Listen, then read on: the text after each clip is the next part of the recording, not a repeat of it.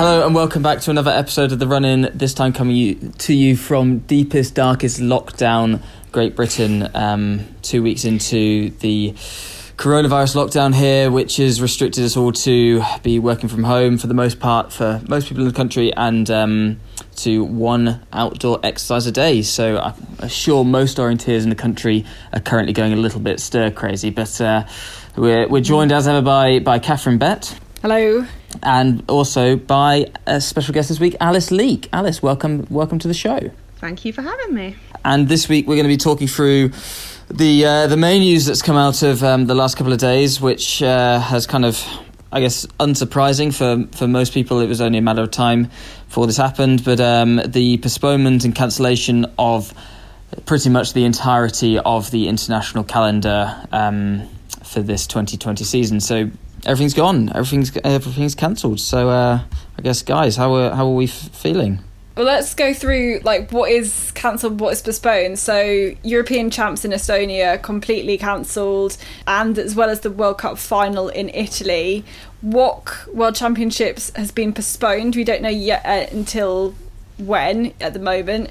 EYOC European Youth Champs have been postponed to October, I think. And World Mountain Biker is off, Jukala is off, Tiamila is off, pretty much everything is off. So for me, I mean, that's a lot of my work in the summer. I mean, luckily I've got a lot of more shifts in local radio at the moment, but I look forward to that every summer. That's pretty devastating for me, but I'm not one was trying to go up for selection. That was you guys. So I mean, Alice, we've pretty much got you here to find out your reaction to this news. What did you make of it when you saw that pretty much the whole season was off? Yeah, I think I've sort of been through a bit of a roller coaster of emotions in this last few weeks. I think kind of when all this first came out, I was probably in denial about it. I was kind of like, there's this virus, but the JK will still be on, I'll be over in a few weeks, it'll be fine. And then sort of went from that to the period where it seemed to be every day something else was cancelled, and JK went, British champs went, World Cups went, and it's just kind of progressively got worse. And I definitely felt very deflated. Sort of last week I went through a bit of a tough patch, I guess. I was kind of I guess everyone's feeling the same, but sort of very sorry for myself. And you think all that winter training, and you've slogged it out in the wind and the rain and the dark nights, and you've put in all that work, and don't necessarily enjoy the cross country season. You do it to enjoy your spring races, and then suddenly all that's taken away from you. It's it's pretty tough. And then I guess I sort of felt quite guilty about feeling that as well. I think there's all this going on in the world, and where they're feeling stressed about not being able to run a JK sprint race, and it sort of, in the grand scheme of things, it feels a bit ridiculous, but it's it matters to us, and it's it's what we've all been working for the last year, and it's what gets you out there training. So to have that sort of uncertainty and all that taken away is it's pretty hard. And then obviously we got the news, was it yesterday, that World Champs is postponed now. And I guess I've kind of come to terms with the whole thing by now, and almost feel a bit relieved by that news. I think there was that uncertainty there, whether do you keep training, what am I training for, what's happening. So actually to get that definitive, there is no race in July, it's quite relieving. I guess very well said, Alice. I think that reflects what a lot of the athletes will be feeling, and actually I guess similar to a lot of the Olympians who were looking forward to Tokyo. They just kind of wanted to know. Does that reflect how you feel about the whole situation? I think for the most part I'm very similar to Alice in a way. I think I had my moment of moping maybe just before the British Champs weekend, because I felt like I was going into that in some really hot form and ready to put out a good result, and then that was my moment of kind of maybe I was a bit nihilist and going, well, if this one's off, everything's going to be off. So kind of had a little bit more of a boo that weekend. But yeah, like Alice said, you go through the kind of the guilty emotions at feeling, annoyed that you can't go and essentially do what is a relatively privileged thing. And I think I'm realising more and more in the last few days that actually going out and being stressed about hitting certain second pacing for a kilometre of running is actually quite a privileged position to be in. If that's your major stress in life, that's actually not too bad.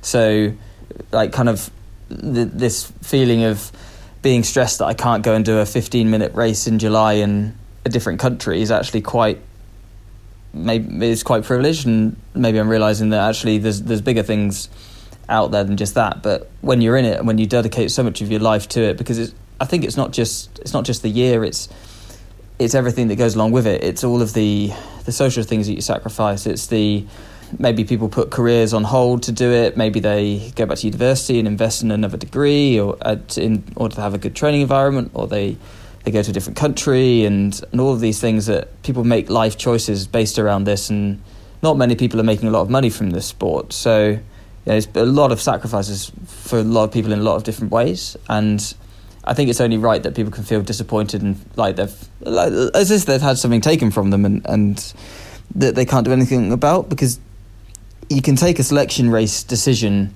quite easily, I think, really. If you're not good enough on the day to go, you're not good enough, and that's kind of with you. But when I think as an athlete, when a decision is taken for you and that you have no control over, that's when it's really tough to deal with, I think. But like I said, there's a lot of people in the same position, and I mean all of the university students that were going for World University Selection. I mean, there's not a decision if they can go for it next year as well, if they're still eligible.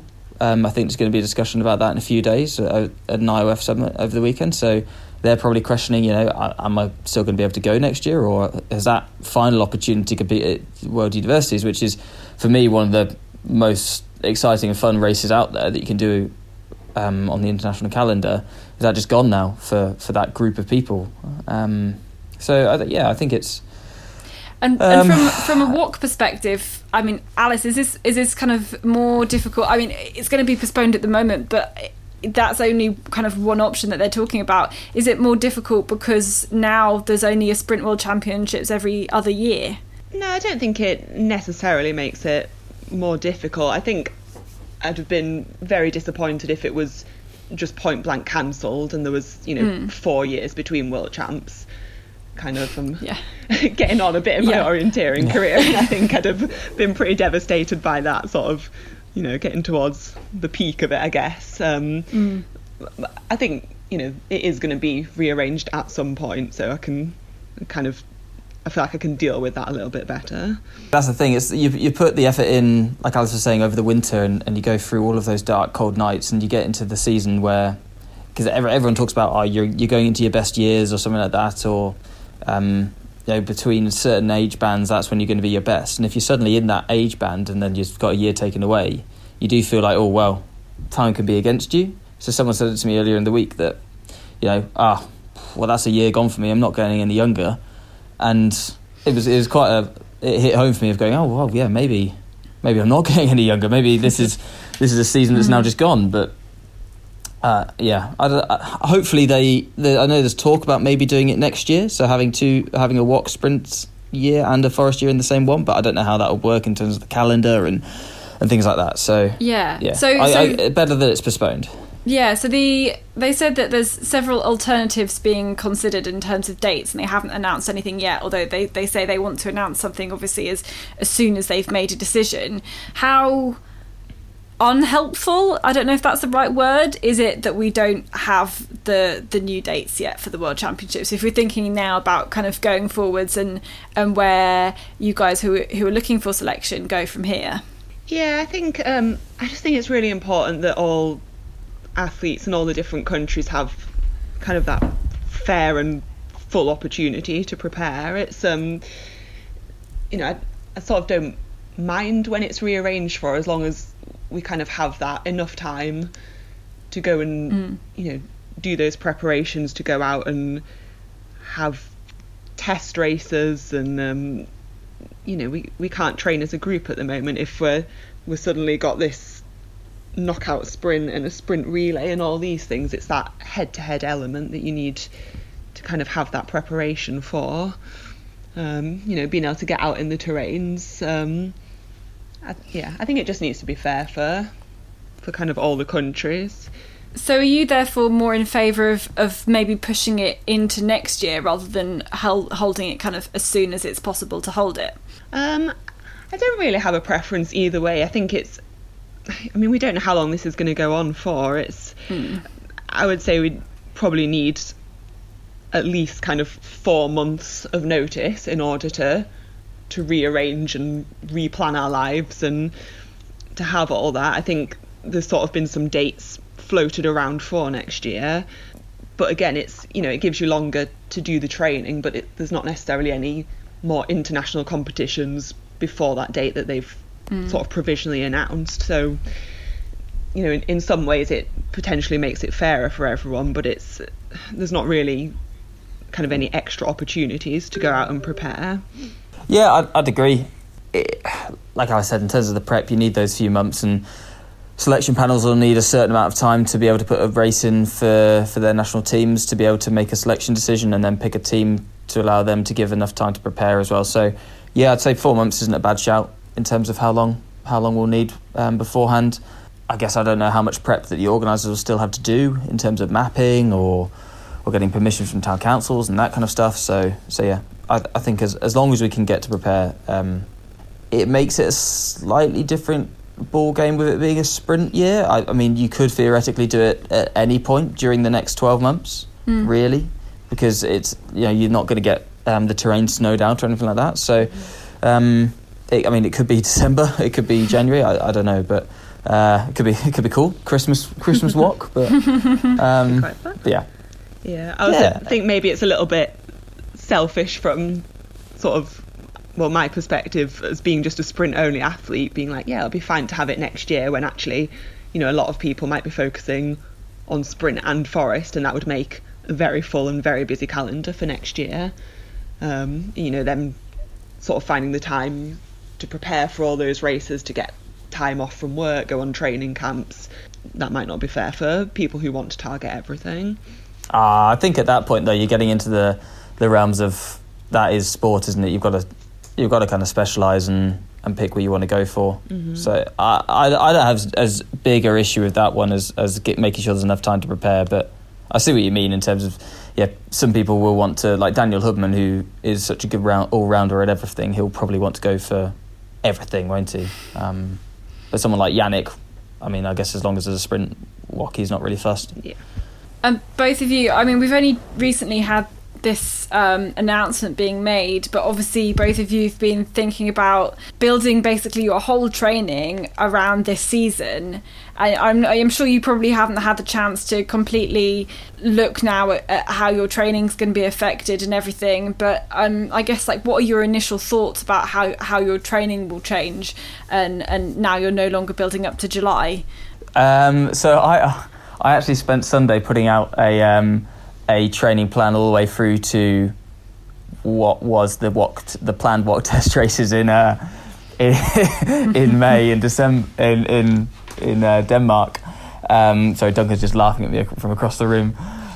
So I was planning out every day based on isolation training and the fact that I was only going to be allowed outside once per day and all that kind of stuff. So that's now completely null and void, which is great. But I had a chat to my coach during the week, and we essentially decided, right, well, we're back to winter training, and I think this is what a few people have said, kind of back to winter training, and we're going to spend the next few months just building up on the base again, getting long miles in, getting long reps in, and just essentially doing the training that I'll enjoy and that I'll be able to keep mentally consistent with over this as long a period of time as it's going to be. So, not going and stressing too much about trying to hit exact splits on the track, but just getting out good, hard, long effort and just staying fit and keeping that massive aerobic base. I'm going to be doing cross training every day in order to supplement the lack of being able to do double running days. Maybe get on a bit of yoga, do some different stuff like that, which I've never really done before. Try and be a bit more conscious of my body and its niggles instead of just hunting for mileage unnecessarily. So yeah, just kind of changing the mindset a bit from the grind of the winter, which was very much focused around miles and getting them in double running days, to just single runs, which has actually so far been a lot more enjoyable as well. So mentally a bit fresher for it.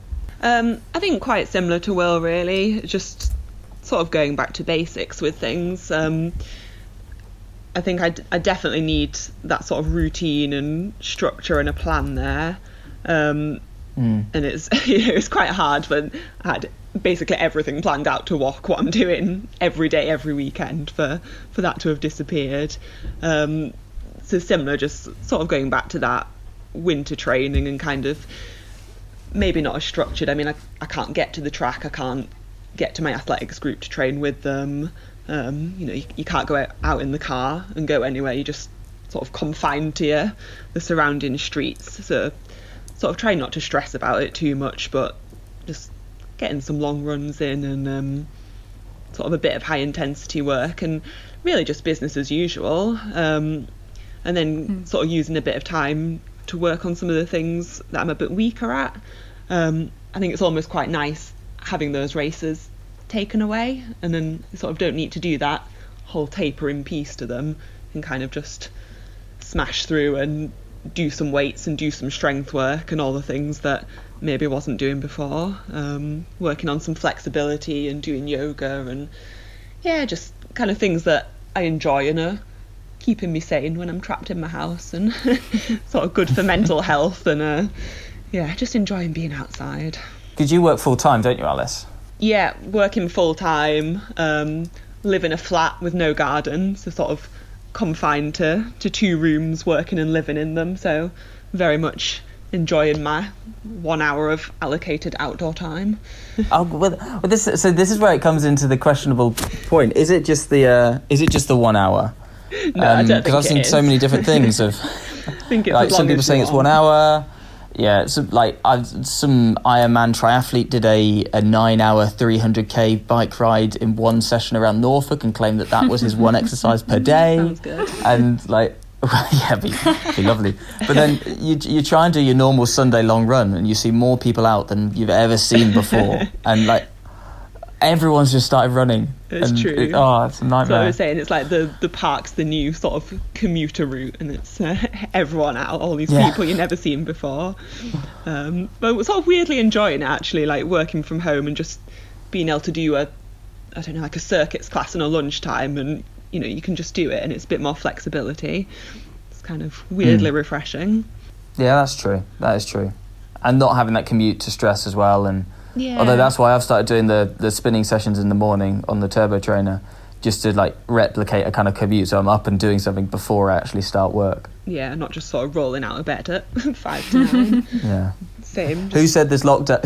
Who said this lockdown was making things quiet? It sounds like we're busy as anything. I think I have to be for sanity. Any Strava segments you want to go and hunt, or people you want to call out? I have been doing that. I have been taking the Strava segments. I've been getting incredibly petty.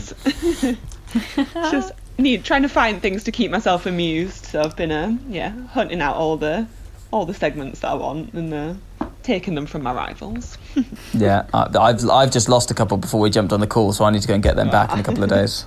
Get them back the next day. Yeah, I'll be intervals tomorrow. Okay, well let's Alison, if you hold there, we'll be back to chat about the question that Ralph set, but we're actually going to go back to an interview that was recorded a few months ago now with when Will and some of the other Brits were on the training camp in Portugal with IFK Ludinger. Then Hector Haynes actually managed to sit down with Mårten Boström, the sprint world champion from 2013, to find out what it's like to be him. I just thought we'd just talk in the beginning about who is Mårten Boström, how did you get into orienteering, and what that development and growing up in the sport was like for you in Finland. Yeah, so I had 3 older siblings and they all did orienteering, and I guess the family started orienteering when my big brother Mikael started orienteering, and my Dad and the rest of us got carried away during the next few years. Since they had good results then, it was only a natural way for me to continue in the sport and pursue my dreams in it. Yeah.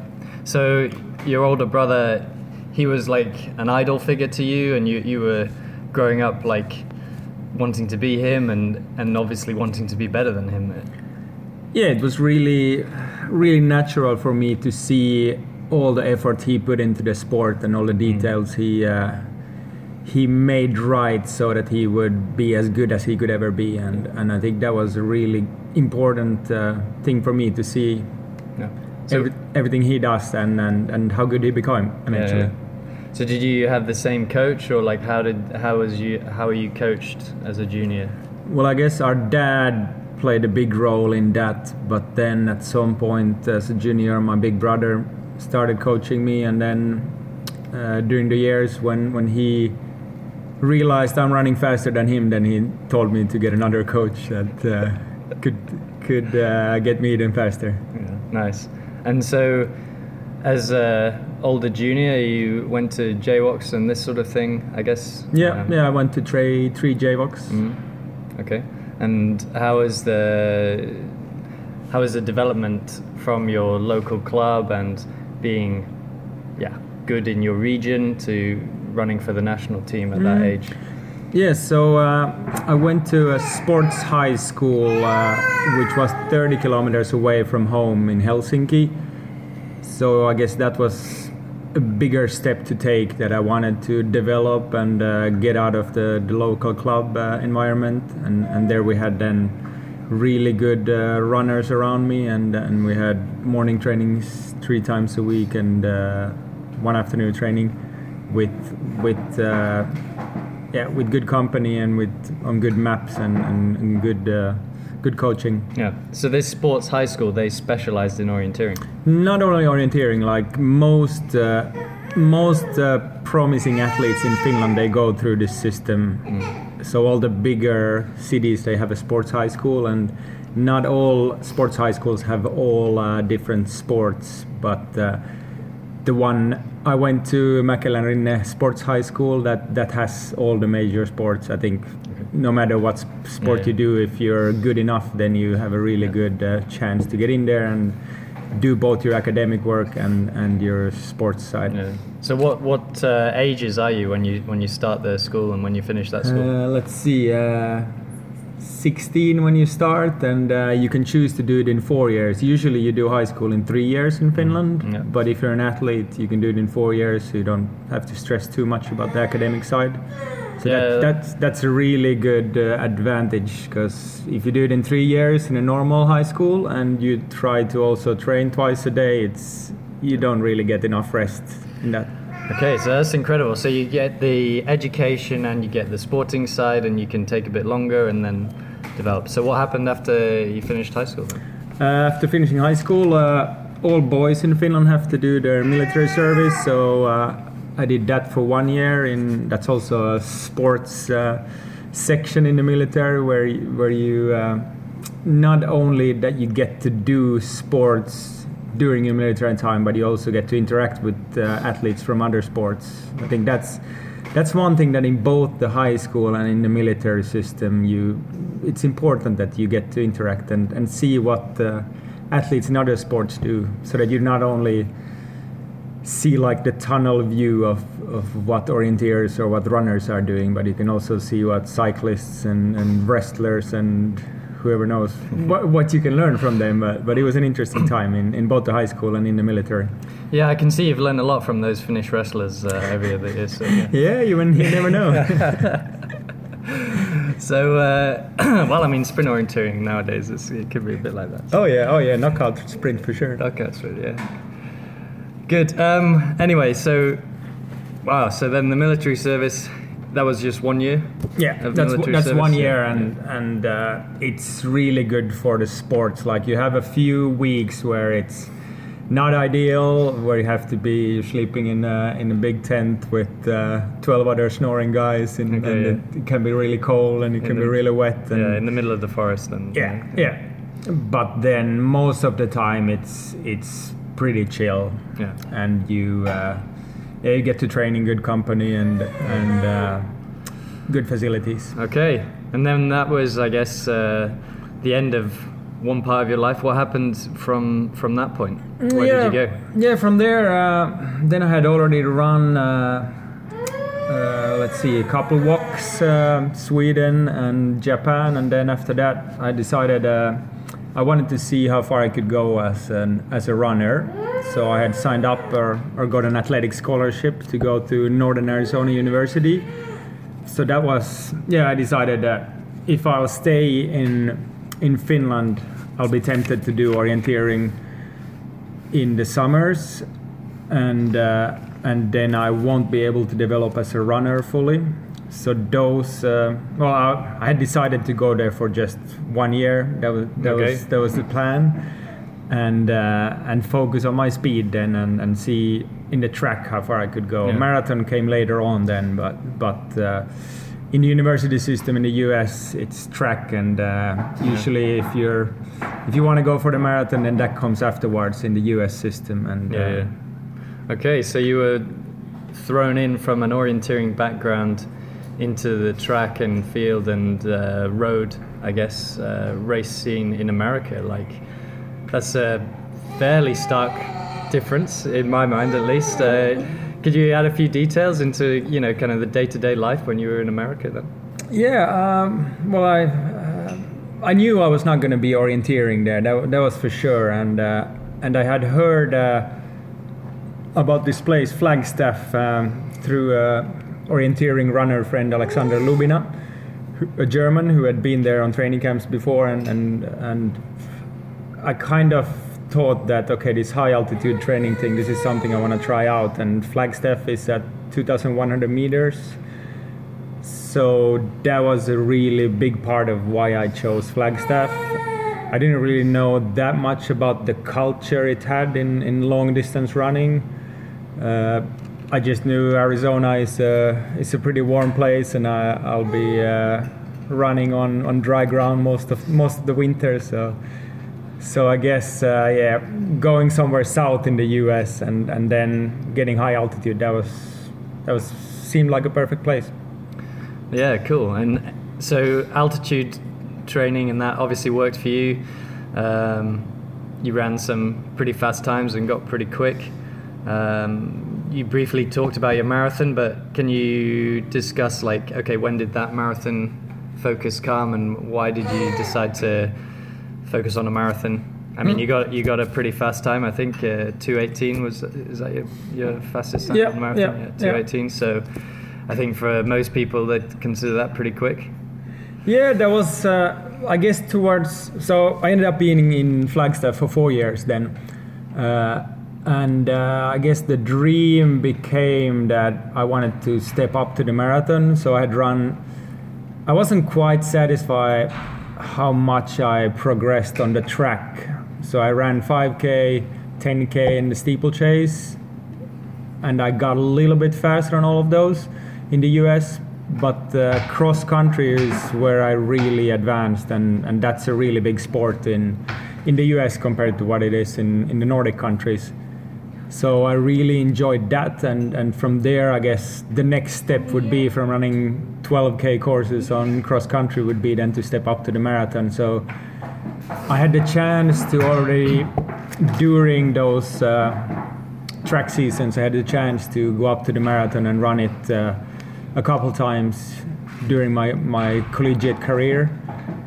And I ran Houston. That was okay, and then I did my PR in Ottawa, and that was in 2008, if I remember right. So that was when I was trying to qualify for the Olympics, and I was on pace until some 35K, but then really bonked in the end.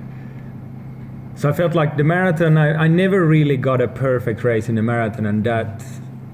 Sometimes, like, I had a typhoon come through Fukuoka when I was running there the night before, and it was really windy, and other times I was just in a gap where I had to run half of the marathon by myself, and it's not ideal. So I never felt like I really got the perfect race in the marathon, and that's something that, you know, maybe one day if I stay healthy and can run 100-mile weeks for a couple months, maybe I'll still go for it. I don't know. They've got the new shoes now, so maybe just shave a few minutes off with the Yeah. from the 218, and these new shoes will get you there. So awesome. So America, and then you kind of came back to Europe, I guess, or you had some time in Zanzibar actually as well, didn't you? Yeah, where does that fit? Let's see. After the collegiate career, I spent I think 2 or 3 years in Finland when I was still focusing on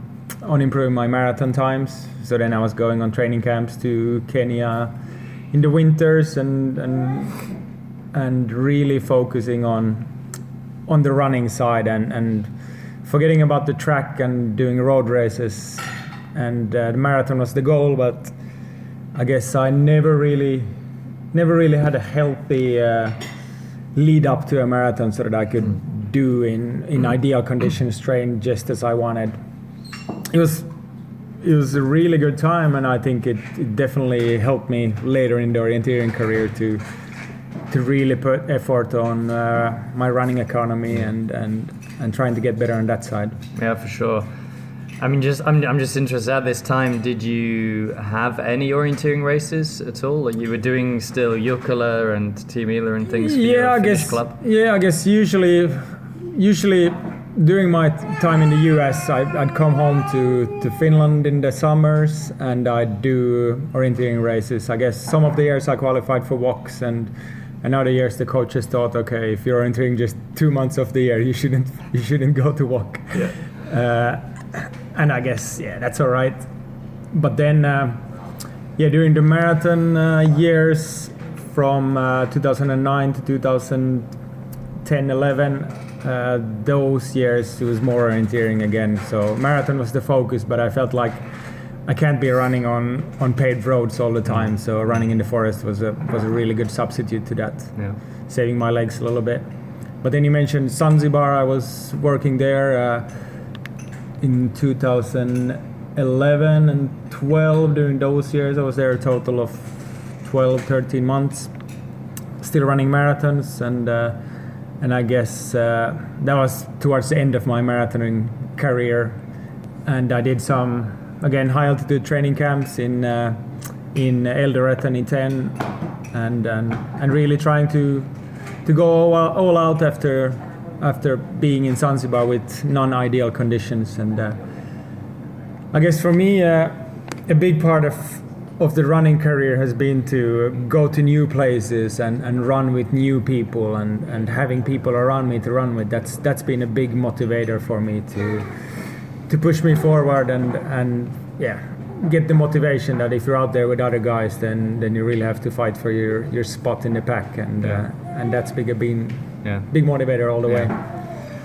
Yeah, totally. I can relate to that. Like the kind of exploration and being in different places is super motivational when it comes to running, and just a different change of scene can really boost your motivation. So great. And then I guess it was after that Finland World Champs 2013 was probably announced, or at least you knew about it. And, that became the main focus, I guess, did it? Yeah, it was a big temptation to run walk on home ground. I had been there in 2001 when it was in Tampere, and I saw the atmosphere and I could see how the athletes were really enjoying their spot on the start line and all the way through. And it's hearing from the older athletes, which how amazing the atmosphere was. That was something I really wanted to try and go for, and I guess I had then a year when I changed things up quite a bit again, when orienteering was my main focus, and didn't do any road racing in towards the end of 2012, and I did have a surgery in the end of 2012. That was like a turning point as such that I guess I'd run my legs out of shape so I had a surgery on both my Achilles tendons, and my heel bones were shaved a little bit so that the Achilles tendon would be able to move across it again. And I had to rest for 2 months then in the end of 2012 and kind of started from zero. And then had to really do things right in the beginning of 2013 so that I would be able to be in shape in July when the walk in Sotkamo was on. Amazing, yeah. In the World Champs in 2013, you had all of this training behind you, then a transformative surgery, but you had to start from zero. How mentally did you turn yourself around? Like, what were you doing and thinking in those 2 months where you couldn't train? You had this home World Champs that you really wanted to perform at. Going into that and knowing, like, okay, I've got to do everything right, everything has got to go the right way, and then I maybe stand a chance. Yeah, I guess changing things up a bit was before I could run again, allowed to run again according to the doctors, I started doing strength training, which I hadn't really done before, and I was a little bit skeptical about it, but my then coach Jari Ikäheimonen was sure that we need to do something different. This sprint is not just running flat like 5K, but you're actually stopping and accelerating. And so we contacted a sprinting coach from athletics side, and we did some really specific strength training, which the goal was that every time I stop, that takes out more energy if I'm not prepared for it, and then again accelerating, that takes out more energy of me, and especially towards the end of the race, you get a lot slower in the accelerations if you haven't trained for it and your muscles aren't prepared for it. So I think just really going through the details of that in a sprint race you go to a total stop at every control and you do 180 degree and 90 degree turns many times a minute.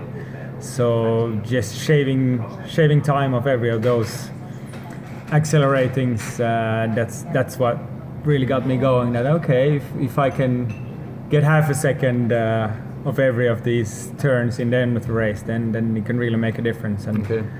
And yeah, I guess I understood that if you really look at the sprint race and you see how the posture of the runner really changes during the race, that you're not running like you're running a 5K race, but it's totally different physically.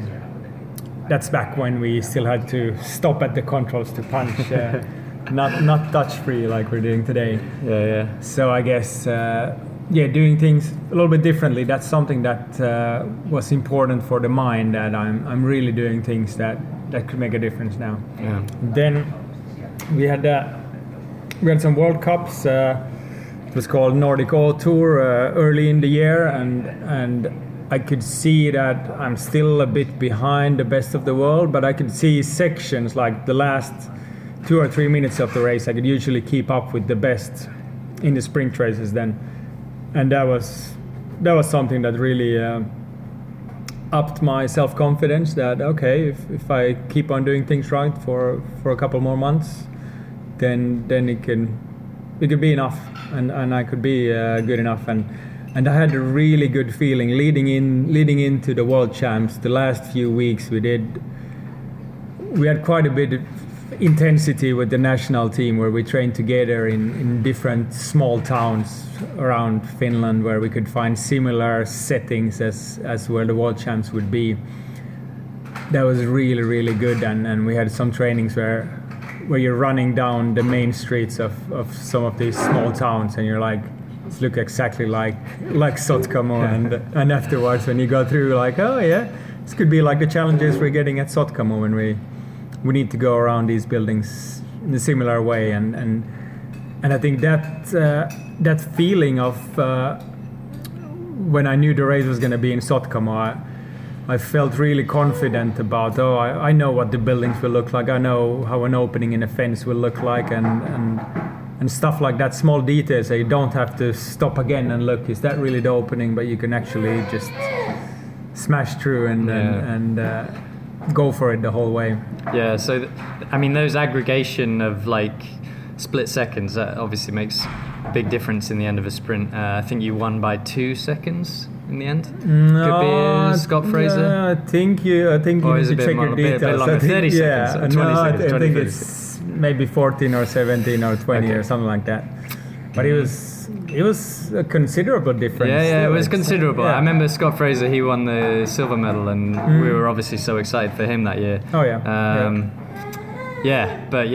It was a big difference. And then you also were practicing routines, different routines and things, I guess, for that race. Like everyone, I remember at the time everyone was quite concerned because the punching system was an EMIT punching system, and at least for us British runners, we always run with SI mostly, Yeah. and a lot of the international competitions are with Sport Ident. So did you do anything particular with the EMIT? Yeah, I guess I did. So we did in Finland. We run with EMIT, so I guess that's an advantage for us that was going to be used at World Champs. But at WOC, you don't get to run with your own EMITs.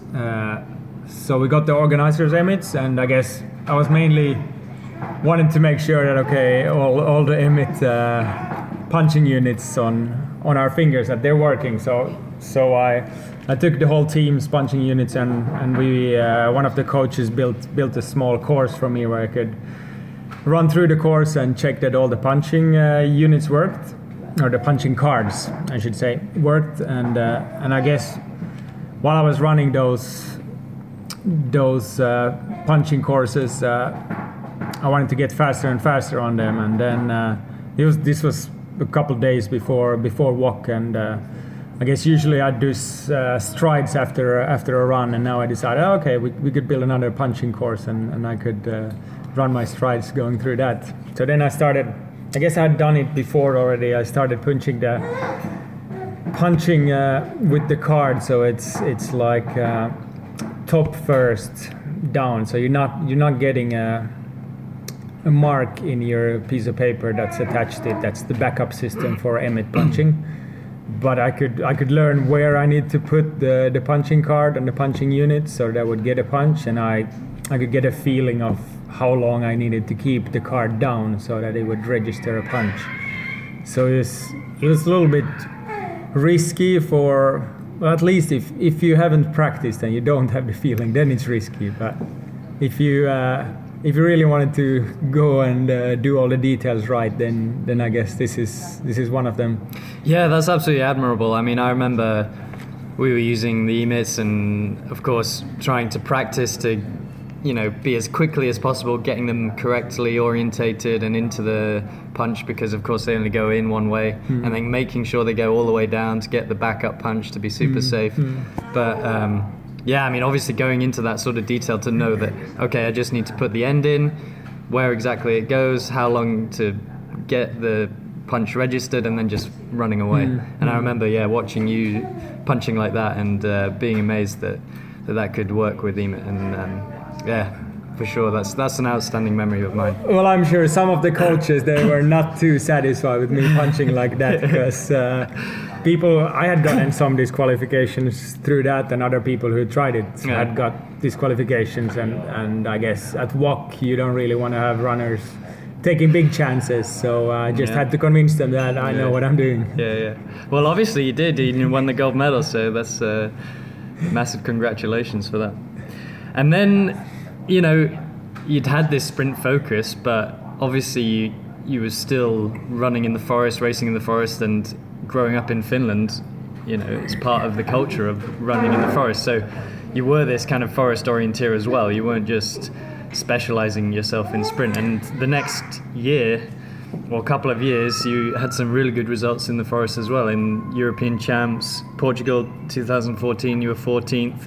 And then the year later in the World Champs in Scotland, you were also 14th in the long. So tell us a bit about how you trained for those, switching the focus perhaps a little bit into the forest, and what went on there. Yeah, I guess in the sprint it was natural for me. I always had fast legs, but then I guess in the forest, as an orienteer in Finland especially, you run the majority of your trainings you do in the forest. So I had a background in running forest orienteering, but of course I had to switch things up a bit, and especially training-wise, I wasn't doing as much focus on the strength training anymore when switching over to long distance. And I guess after having won a walk and sprint, then it's not as motivating. At the time, at least, I felt it's not as motivating to try to do it again. But I wanted a new goal, and trying to go for a medal in the long distance. That was the next goal. Cool. And since those championships, you've obviously continued becoming more experienced, you could say, and still racing a lot for your country. What do you think about these years since 2015? How's it been? You know, maybe you've had some problems, injuries or whatever, but also, you know, innovations and experiences that you've had to really become the athlete that you are right now. Yeah, I guess changing clubs and moving to Sweden the year after I won walk in Finland was a big move, and I kind of felt like I need to change environments and get new people around me to train with, and running relays has been a really important part of my orienteering career, especially after the move to Sweden. We had a few years where we were fighting for the win in both Jukolas and Tiumilas, and those were really, really inspiring times. And I guess I've done more night training, even if I'm not doing a lot of it. I'm usually hoping to get one of the later legs in the big relays. That's changed, but again, in Lidingö we have lots of trainings together, so pretty much every day of the week you can train in company, and that's something I'm really enjoying. And I guess with WOC now splitting into forest and sprint, sprint is again feeling like something I want to do, and I think now when knockout sprint is going to be a WOC discipline, that's something I've always enjoyed, because then it's more like track racing, I guess, when you're up against other guys, and it's a little bit fighting like a wrestler on some of the controls, and that kind of spirit is something I really enjoy. So we'll see. I'll be around for several years to come. That's for sure. And for sure, this year sprint is more important than forest, but the relays will always be there, motivating me. And I guess still what I'm doing, I'm going on training camps to new environments and trying to get inspired by running up on a new mountain and running on new maps. That's definitely something that keeps me going. Yeah, awesome.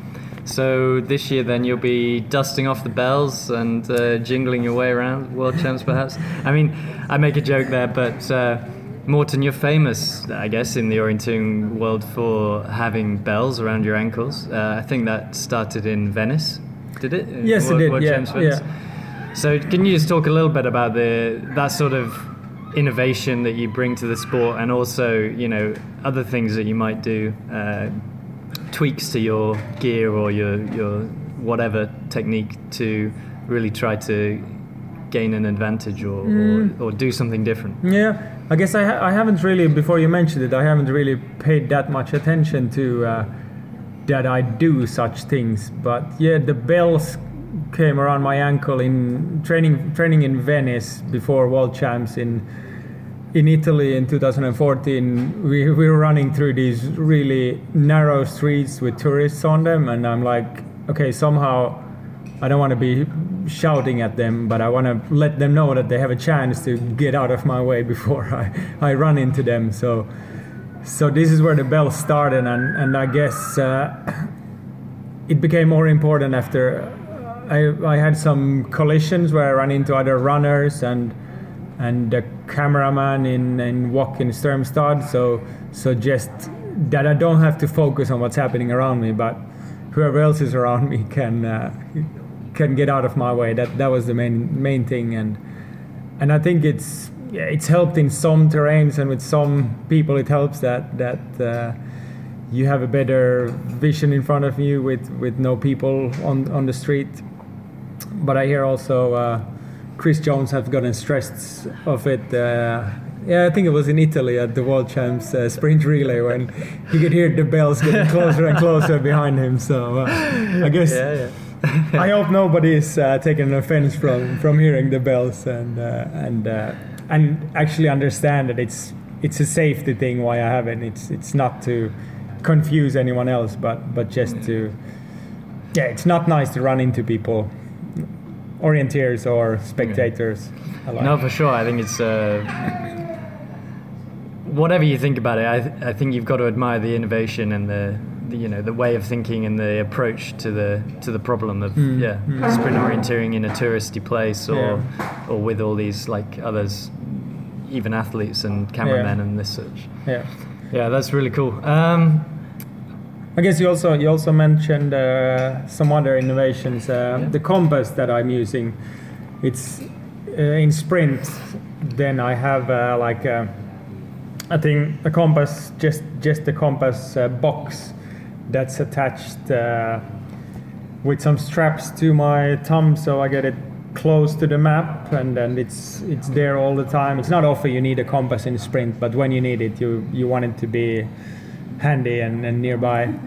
And I also have a loop attached to that so that I can in narrow places where there's just a small opening in a fence or between a building and another object, I can put the magnifying glass in front of the map and I can see the small details. I'm not 18 years anymore, so I need these kind of innovations to be able to keep up with the young guys. No, absolutely, and then that frees up some of your hand. You can, I guess, refold the map easier and this sort of thing, which is obviously very important in sprint orienteering. I guess. Be able to manipulate the map easily. So that's really cool. And now, I guess you're obviously a family man now. Yeah. Congratulations. Yeah. Thank you. Young Hugo, he's getting on towards a year old now, so as we record this podcast, so that's pretty exciting, I guess. He's a big part of your life, and how do you fit that into training, and what lifestyle changes have you had to make now? Yeah, well, it's different for sure. Since both me and my wife we're running, so it's not possible to run on small trails with Hugo, but we have whenever we're running on bigger trails and roads, we have a stroller where Hugo can be sitting, and he really likes going in that, and also in forest. Well, actually, we've done some orienteering technical trainings where he's got this mini maze where he's sitting on top of my shoulders, and he really likes being in the forest. You can tell that when you go there, he's never sad. He's always just exciting noises up there. So, but for sure, there's less time in the day with Hugo around. So we just need to be planning a little bit more and making sure he stays happy, and both me and my wife gets out on our runs. Yeah. No, great. I mean, the way you guys look at Hugo and the way that he looks at you is really cool, and to be able to think about the next generation of orienteers that are going to come through in 15-20 years time, like this is going to be super exciting and really fun to see. So hopefully the sport can continue to develop, and those athletes in 20 years time can make new innovations that can make us proud. So that's going to be really cool. Well, thank you, Mårten. I mean, is there anything else you would like to talk about? Do you think there's anything else we missed through this chat? I mean, no, I think going into the future, you still got plenty of plans for being in the orienteering game, and obviously retirement is going to happen at some point, but Valentin Novikov, he's still going, and he's a good 5 years older than you, is he? Yeah, I think 6 years older than you, so there's plenty of time still, right? Yeah, I think having athletes like Valentin Novikov and Håkan Eriksson won his first walk, I think it was 42 or 43 at the time, so that was a sprint. I think there's still time to be in the sport, and I think for me, it's changed. I'm not the one who's going to surprise anyone, but it's really good now in the club. We have lots of young guns around, and you really need to be focused when you head out in the forest if you want to come back and have a fastest time. So that's not going to happen easily, and that's the kind of motivation I need to get going to try to keep up. Yeah, well, great. I mean, all the best for the future, and obviously congratulations on the many successes of the past. Thank you, Mårten. Thank you. So thank you very much to Hector Haynes for stepping in and doing that interview with Mårten Boström there at our training camp in Portugal back in February. So hopefully everyone got something interesting out of that. I, for one, found the whole Scandinavian setup and how they go through school and everything pretty fascinating, and how much of an influence his family had in his orienteering career. And it's a shame that I won't be able to race with Hector or Mårten for later in the year, because it looked like a pretty good group that we're building up at leading into this year. But maybe Tia Miller might still be on for the autumn. We'll see. There might still be a chance of that. But we're now leading back into a new feature that we got from our last special guest on last week's 2 weeks ago episode, Ralph Street's Conundrum. Did we ever come up for a name of it? Was it Ralph Street's Ralph's Orienteering Conundrum? The Orienteering Conundrum. Okay. So the question was, what was the last race since the JK in 2015 that Chris Jones, in the UK, that Chris Jones did not win? Now, there were kind of two answers to this, and Ralph clarified that one of them wasn't the one he was thinking of, which I think, Alice, you launched straight in on Twitter and stuck your hand up and claimed the correct answer almost immediately after the podcast went out. So firstly, thank you for being the first person to listen to that. I thought it was just a bonus feature. I didn't realise it was part of the actual podcast. No, it is. I think now it might be becoming a part of it. There was such a good reaction that people really seem to love it. So the answer that you gave, Alice, I think, was that it was the Sprint Scotland race that Chris collided with a small child in, and we'll hear the full explanation from Ralph. So Ralph's going to give you the full answer now. Greetings from sunny Norway. The JK in 2015, Chris was fourth, behind Andreas Kibberts, Scott Fraser and Matthias Kibberts. And as we alluded to in the podcast, there are possibly two answers to this question, because Chris has been third in one UK sprint race and eighth in another. In the one he was third in, he was beaten by Chris Smithard and Alistair McLeod. But he did collide with a young girl early in the course. And then he says, I started again once she was looked after. I was a bit cold and scatterbrained, still feeling bad. That's from his attack point. Is that just an excuse? Should he really have still won that race, or was he affected by it? And does that not count as a defeat? My answer for the question is the race where Chris was eighth. That race was won by Jonas Leandersson, and the other defeaters of Chris were Martin Hubman, Jörg Lisell, Mårten Boström, Yannick Michels, Daniel Hubman and Andreu Blanes. And that race was, of course, the World Championships in 2015 held in Forres. So an interesting answer there. The correct answer being WOC Sprint 2015 in Forres. That's a sneaky answer. What are the chances of that? That's a sneaky answer. Anyway. Yeah, it's good that he gave a list of everyone who beat Chris as well. So in both of those races. So just to rub salt into the wound, but an interesting answer. But he has actually sent us a follow-up for a question this week as well. So listen carefully to this one, because it does get a little bit tricky. So you just got to pay attention. But he does give an example of the style of the question and the answer that he'll be looking for. This episode's question is based on an idea from another podcast, so if you listen to that, go well. And on that podcast they combine cricketers and musicians. So I thought, let's combine orienteers and something. So just as an example, here's an orienteer and a musician combined. Having spent most of her junior career running for Cleveland, this GB squad athlete is trying to shake it off. So the answer to that is Cat Taylor Swift. Cat Taylor, of course, spending most of her junior career running for Cleveland, and Shake It Off, a song from Taylor Swift. Now I thought, what do we actually, Catherine, Will, have in common with musicians? I'm not certainly musical. I don't know about you, Catherine. Will, I know you do a great Gautier impression, but whether there's any more there, I'm not so sure. So here is a question combining orienteers and maps in the UK. So the question is, despite originally coming from England, this GB squad athlete's favourite area is a small one very close to the A9. So there you go. There is Ralph's question for this week. Catherine, Alice, any initial inklings? This is hard.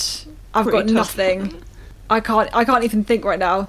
I guess, we'll put it up on Twitter as well at the same time as the podcast goes out, and you'll have to respond on there at the Running Pod on Twitter, in case you were wondering. You can find on there, you have to submit your answers like Alice did, but make sure you listen to the whole podcast first, because otherwise you make a mistake like Alice did last time. So we'll see what answers come about of that one. I'm thinking there's going to be quite an array of different things, but we're just going to finish with a little shout out to various things that everyone's doing over the UK to kind of stave off the boredom and keep themselves interested in the sport and in their current state of lockdown. So I guess firstly, thank you to everyone who's been getting in touch and saying they've been enjoying the podcast and actually demanding more episodes on a weekly basis. There is a reason we're not doing the weekly stuff at the moment. It's because Catherine and I are actually still quite busy with work. So we're staving off on those ones until maybe things quieten down a bit later in the year or something like that. So, but thank you very much for all the requests that have been coming in for us to do that. And then.